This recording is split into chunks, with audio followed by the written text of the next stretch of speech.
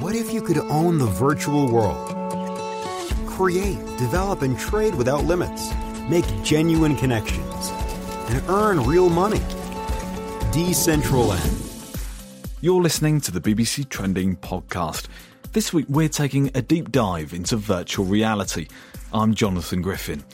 We'll be meeting the people who are building a whole world online. Now, the concept isn't new. Gamers have long been able to explore different universes through avatars or digital representations of the players. You may have heard of platforms like Second Life and World of Warcraft. But the one we're looking at this week is a little bit different, because unlike the worlds that have gone before, it's the users that are in control, buying virtual land and creating whatever they want. And that land isn't cheap. Jo Whalley is here with me in the studio, and Jo, you've been looking to find out exactly what they get out of this. Yes, Jonathan, people have been paying thousands of dollars in cryptocurrency to purchase bits of virtual land. What kind of land are we talking about here, Jo? Are we talking about acres, hectares, forest, woods, what? Well, that's the thing, it doesn't actually exist yet, but there is a promotional video of what they hope it will look like. Buy land, design your experience, and transform the way people see the world. Purchase the first ever virtual real estate. Get started today. It all looks very futuristic. If you've got a bit of land, you can build whatever you want on it. So I can build myself a virtual mansion, a castle, a football stadium, whatever. In theory, yes, but it's all quite a long way off yet. At the moment, the platform is only open to testers. The world won't launch until early next year. But that hasn't stopped people from spending their money on it. So I wanted to find out why people would invest in real estate that doesn't even exist. I started by getting in touch with the Decentraland creators.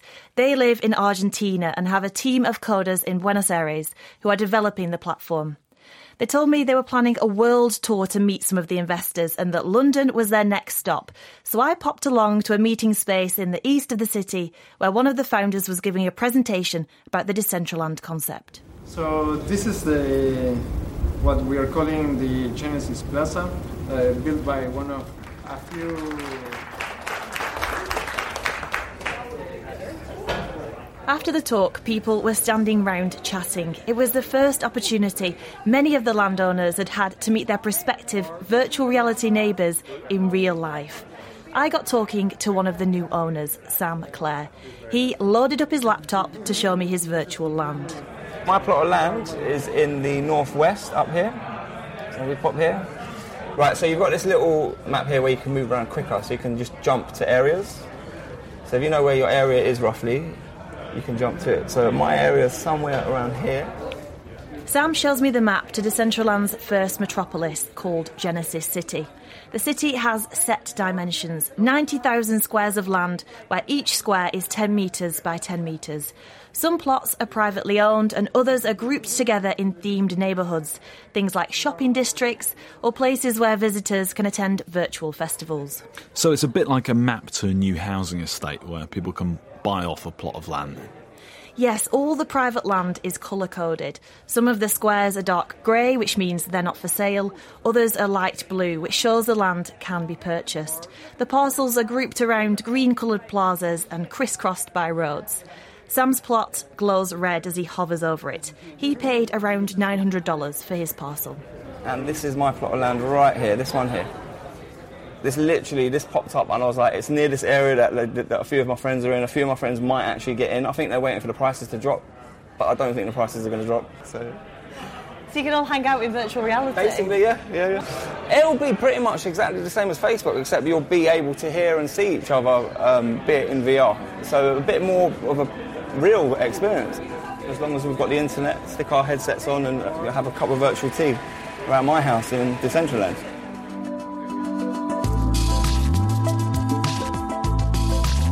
So this is like a social platform in virtual reality then? Yes, that's what they're planning. It's being designed as a place for people to hang out, using VR headsets to explore in 360 degrees. But those headsets can be really expensive, can't they? Yes, they certainly can, but you don't have to have a headset to explore the platform. You can navigate around it using a desktop browser too. And do you have to buy land to be able to go there then? No, anyone will be able to visit. You don't have to have bought land to be able to go there. But businesses have been setting up in the hope that some of the visitors will indeed be spending money. And that's one of the reasons there's been this speculation that some of the land in the city could be valuable. And those that bought this private land, how much are they paying, Joe? Well, some of the plots were the equivalent of a few $100s. I say equivalent because it's not traditional currency that we're talking about here. The world has its own money called mana. You can buy that by converting traditional dollars or pounds into cryptocurrency. The price fluctuates, but when I met Sam, one mana was just over 10 US cents. Now, at the time of recording, it's around the 7-cent mark, which shows how volatile the cryptocurrency can be. The most someone has paid so far for a parcel of land is 2 million mana, which at the time was around $180,000. And there are other parcels of land being listed for resale for six-figure sums. Sam clicked on a few to show me. Okay, so this is the Central Plaza. This is supposed to be the place where people spawn, so where they appear first when they come into Decentraland. So all these ones around here, think of it as a bit of a Piccadilly Circus or a Times Square in New York. So we're probably going to see a lot of large corporations advertising in this area here. If they're paying that kind of money, that's what they're going to be doing. This one here, for example, is 8 million mana, which is over $800,000. 800,000? That's nearly $1 million. $1 million? And it doesn't even exist yet? It does here, and it will do in about a year, I believe. Is someone going to pay $800,000? Well, only time will tell. $800,000 is a staggering amount of money. You could buy an actual mansion for that. I know, we're talking big bucks, but keep in mind, just because it's being listed for that much doesn't mean someone's going to actually pay it. For the squares that have sold, how much does that all come to then? At the first auction, people spent around $28 million worth of mana on plots. Wow. Yeah, and that was the largest sale ever of virtual land. That's an enormous investment and an amount of money to throw at something that you can't see or visit yet. Yes, it really is. And the amount that's being spent is going to have little bearing on how all this will turn out. It's all going to be down to what people actually build there. Now, I've been speaking to David Gerard, who's written about cryptocurrency in a book called Attack of the 50-Foot Blockchain. And he told me how he saw the world panning out. And he sees it more like a game. What matters really is, will it be a good game that people want to play? And maybe they will. They've got some talented people involved, and they are gamers themselves. I'm sure that they won't try to create something bad, and it should at least be half decent. But we'll see if it really captures the imagination, if people who do not give a hoot about blockchains want to play the game. That will be the measure of whether this has been a success.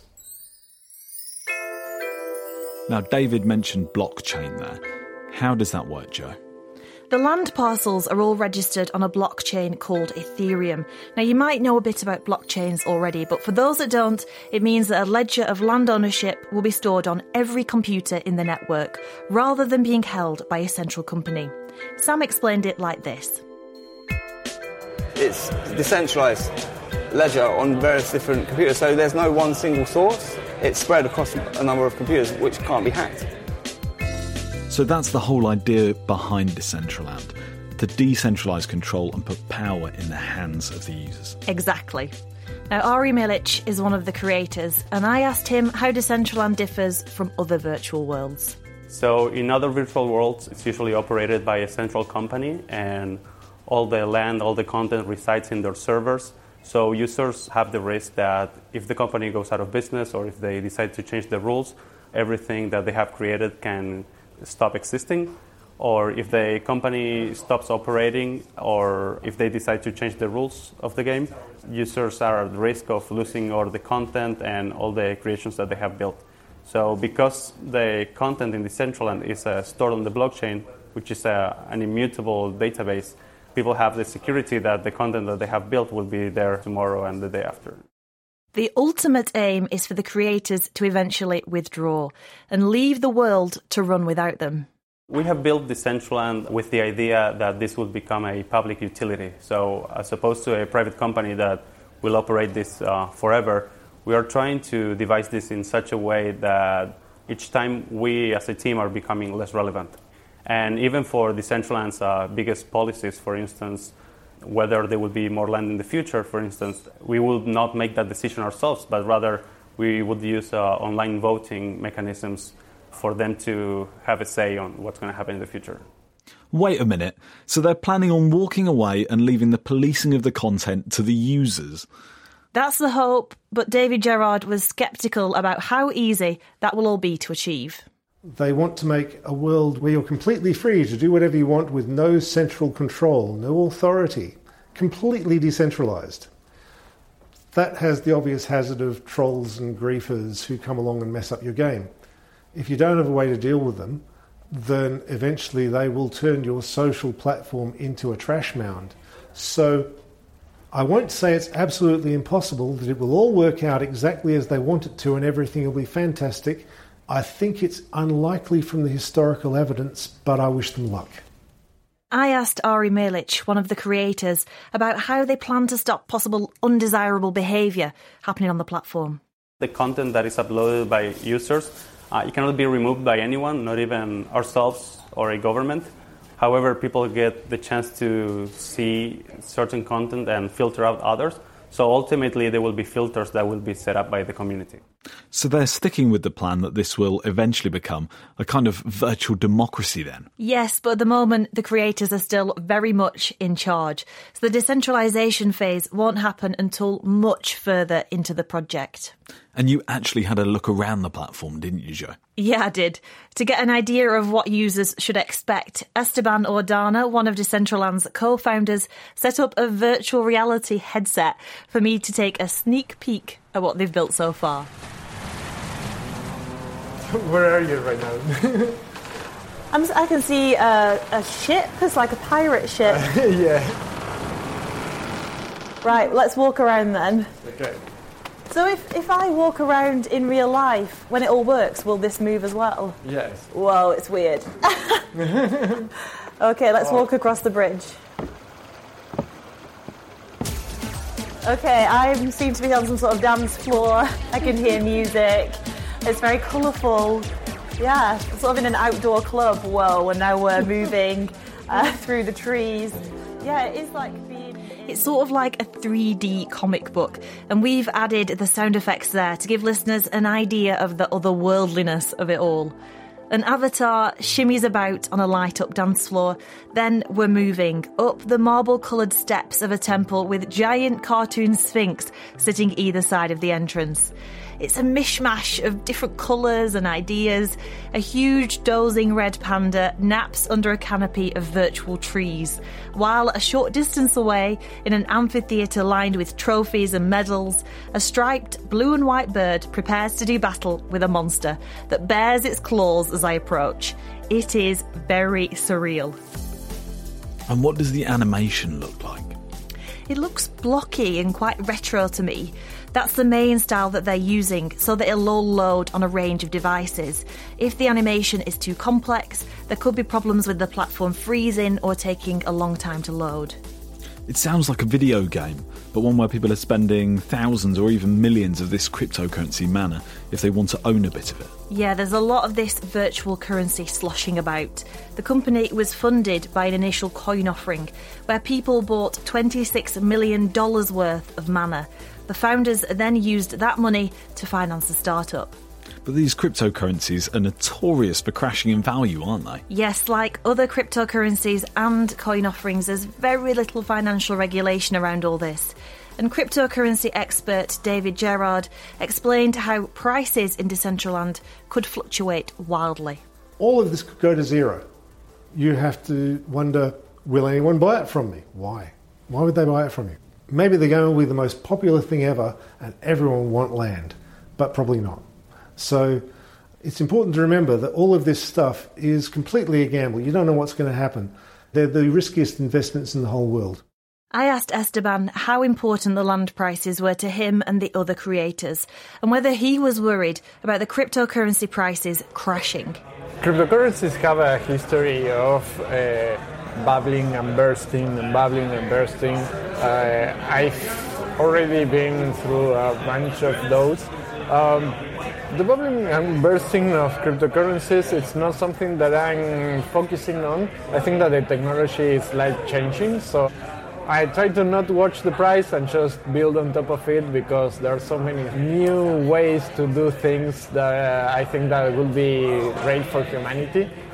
So I'm focusing on that instead of the price of the currencies. So they say it's all about being creative and doing something for humanity, but surely money's got to be a consideration here. Yeah, they might not be concentrating on the speculation in land prices, but they're certainly hoping people will spend money on goods and experiences in Decentraland when it's all built. We're focusing on building a huge economy, because as soon as people are starting to make a living out of this economy, that enforces the chances of the project to be successful. Right now, we've got an economy of around a couple of tens of millions of dollars, and we hope to expand that to billions at least. Are you being able to make a living from this, and is this going to make you like a billionaire? So I hope that this virtual world helps people to learn a lot of things, connect to people from all over the world. That's why we are trying to build a shared virtual reality. And with regards to whether we make any profit out of this, we're building this as a public utility. It would be nice, but it's not required. So they're planning on selling all of this land and then withdrawing. What are the chances of them really being able to connect people from all over the world, Joe? Well, there is international interest in all this. People from different parts of the world are coming together and chatting about their plans and animation techniques on the gaming app Discord and on Reddit and Twitter. So the founders are hoping that that social chatter will move onto the platform when it's up and running. There are also plans to have bespoke neighbourhoods within Decentraland for different communities like Chinese and Russian speakers, and the neighbourhoods will be called districts.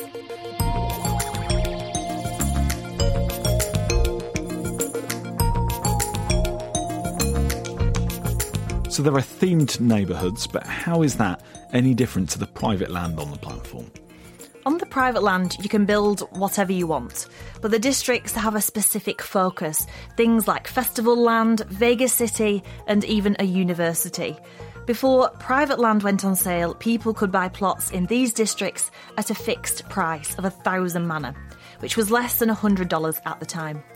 This effectively meant they bought a stake in the communities that interested them. So another money-making opportunity then? Well, I asked James Ashton, who's helping set up some of the districts, whether they're all about profit. Each district has got its own philosophy, so Festival Land's very much about exposing the music, and it could be a commercially viable operation, but I think the focus for the contributors is really about the events and the music, whereas Vegas, for example, is perhaps more focused around the financial side, and perhaps people who contributed to that imagine themselves earning some profits from the money they contributed. And then something like the university is completely different, because that's actually all about education, and a lot of the people who contributed there actually are teachers and they want to get hands-on, or just people who are just sort of are passionate about it. So there's different expectations from district to district. James says some are even planning to go and work in Decentraland. Just going to the English teacher as an example, he's a real-world English teacher. He's defined the school, and he very much envisaged himself pursuing his career in VR. He said he's quite happy to kind of shift his whole career there when the time is right. But Joe, none of this exists yet. So surely it's going to be years before people can actually move their real-life jobs there, if ever. Yes, they'll be completely reliant on people building interesting experiences on the land and districts. And if that doesn't happen, there'll be very little engagement. So you'd imagine very few career opportunities. This isn't the first tech startup that James has been involved with. It does remind me in a way of an early Facebook or something like that. I was actually an application developer for Facebook in sort of 10 years ago. And it was a hotbed of sort of creativity at the time, and this is the first thing I felt that's captured my imagination since that. And I feel like the people involved in this are as passionate about it as those early Facebook developers or those early iPhone developers.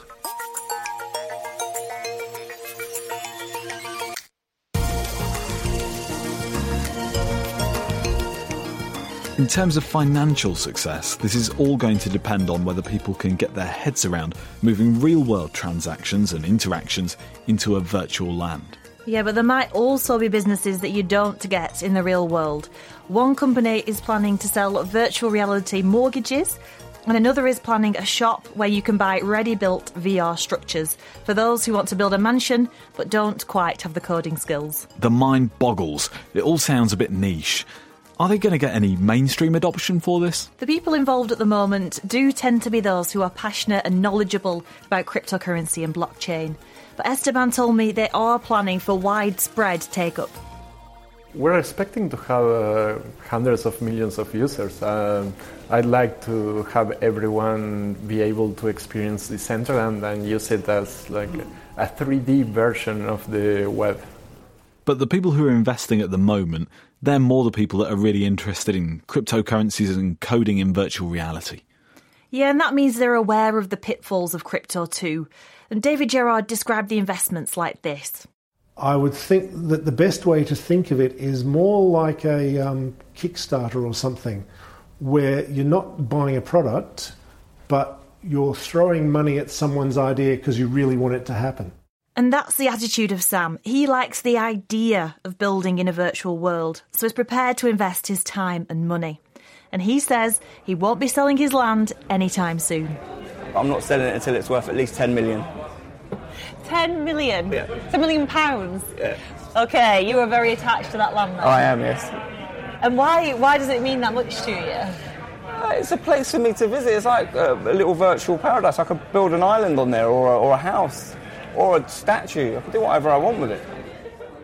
The creators say they won't open up Decentraland to the public until there's enough content to make it entertaining. They're hoping to have it up and running by the start of next year.